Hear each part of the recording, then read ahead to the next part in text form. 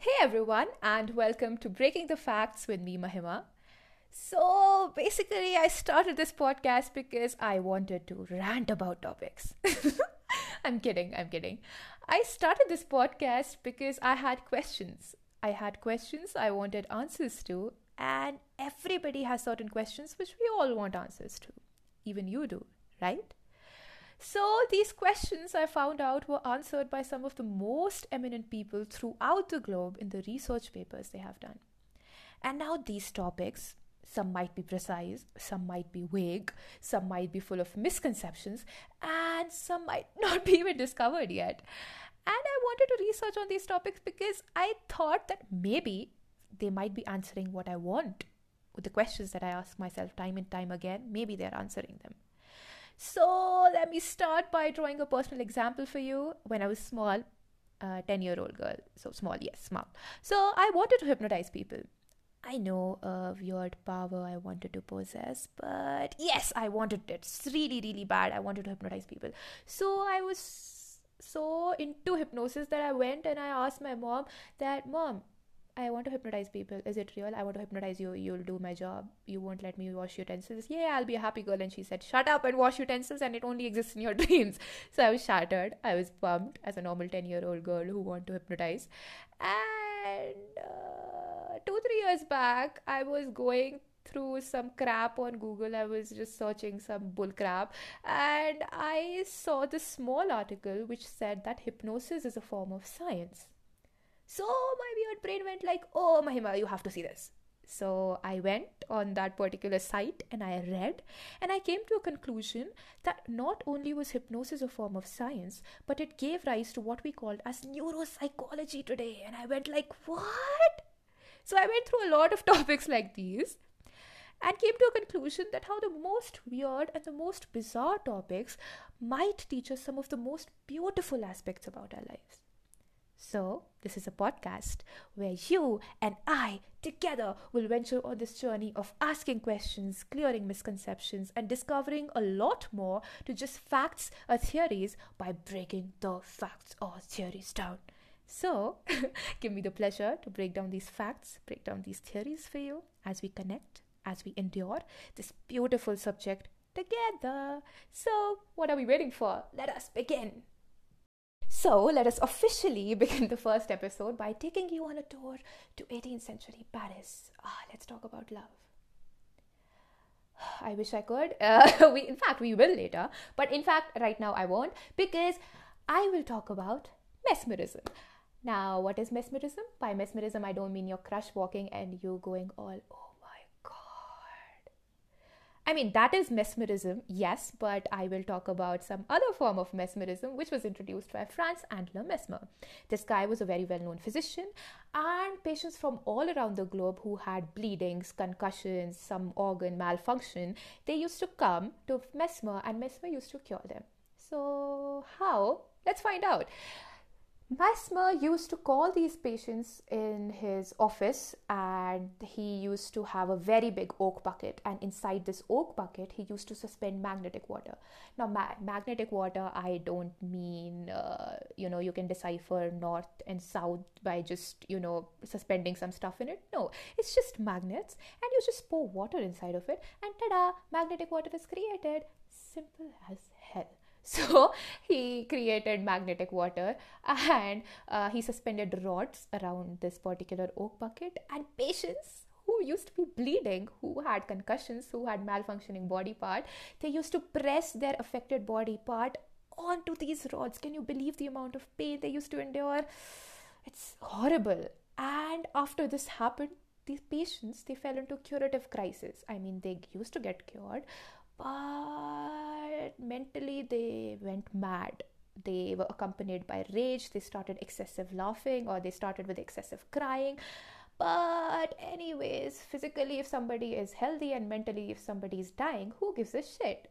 Even now. But oh, nothing has changed from 18th century, right? Sad. Okay, so anyways, after this was done, Antler wanted fame. He said that, see, I am God, worship me. So the common people started worshipping him. he was celebrated like a celebrity.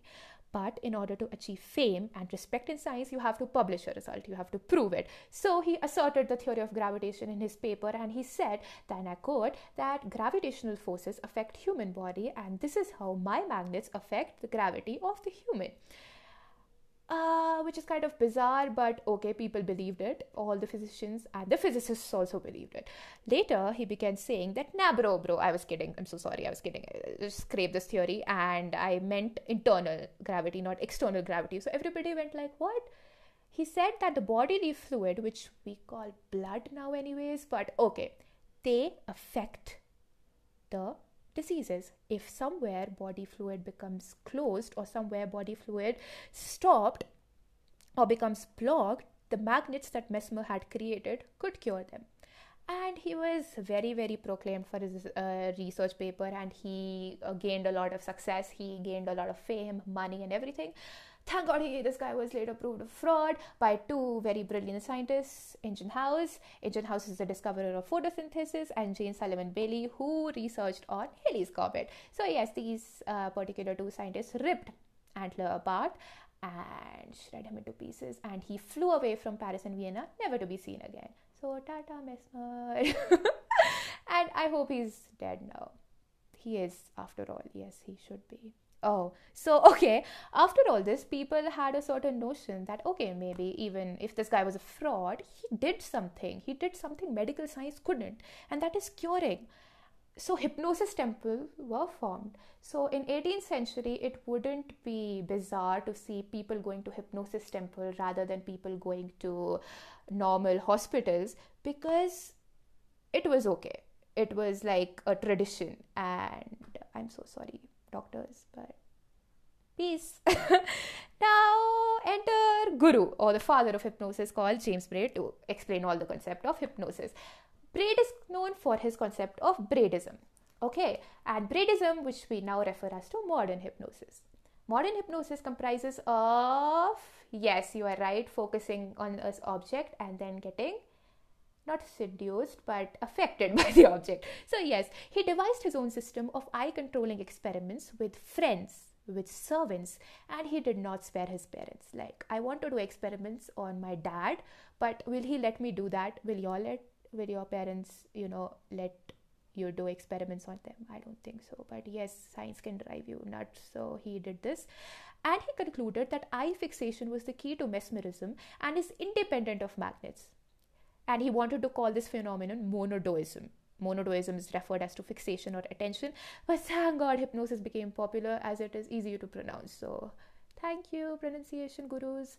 So in short, Braid said, and I quote, hypnosis is a physiological phenomenon rooted in a psychology. So till here I was like, okay, thank God it didn't, enter neurology and neuroscience and brain, and this is the end of hypnosis, right? I mean, it couldn't be more than that. Till the father of neurology himself proved me wrong. Father of neurology, Jean-Martin Charcot, was a big fan of Braidism. He was like complete nuts about Braid. No, he wasn't gay, but he was like a complete fan of Braid. And in fact, in his paper, Magnetism and Hypnotism, published in 1889, he literally spends 3 pages fanboying Braid. Like, he is the best, Braid is the best, he did this, so I will do that. And he too, like Braid, conducted experiments which included focusing on a candle for too long and other, focusing kind of experiments which results in eye fatigue, and you can be hypnotized. Yes, he did this, but he is best known for his portrait leaf experiment. Now, in this experiment, what he did was he subjected a woman to lots of leaves. And he picked up one leaf and said that, imagine a portrait I am describing right now. And she started imagining the portrait that Charcot was describing. After the hypnosis session was over, Charcot presented the patients with, again, the same kind of leaves. But now he had marked the leaf which he had put on top and told the patient to describe, and asked her to pick up the one which had the portrait. So, I mean, leaf did not have a portrait, but still, this woman could not only pick up the portrait, but she could also describe what was in it. The details that even Charcot forgot in their session, the woman was describing. So he was like, what? This, he called Hypnotism After Effects, and he concluded by saying in the paper that please, young fellows and researchers, please do more research on this topic. I am begging you to hypnotize people please, please, please. And by hypnosis, you can reduce pain in surgeries or after effects of a breakup. Okay, I shouldn't go there. So yeah, if I was thinking, our lives would have been so much better if we would have been living in a trance hypnotic state right now, like constant happiness. But this is not life. Life is something else. We will talk about life too, but not today. It's been a lot. And in fact, more research was done, and this is how neuropsychology was found. So this is how neuropsychology arose from mesmerism itself.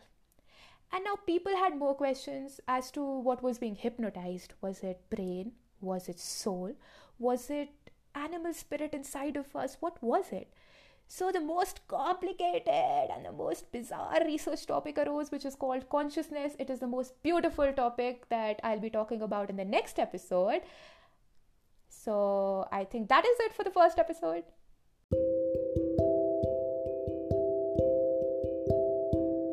So wrapping up on the first episode, I hope you liked it and you weren't bored. If you like it, please make sure you share this podcast with your friends. And if you don't, please give me suggestions as to how could I improve.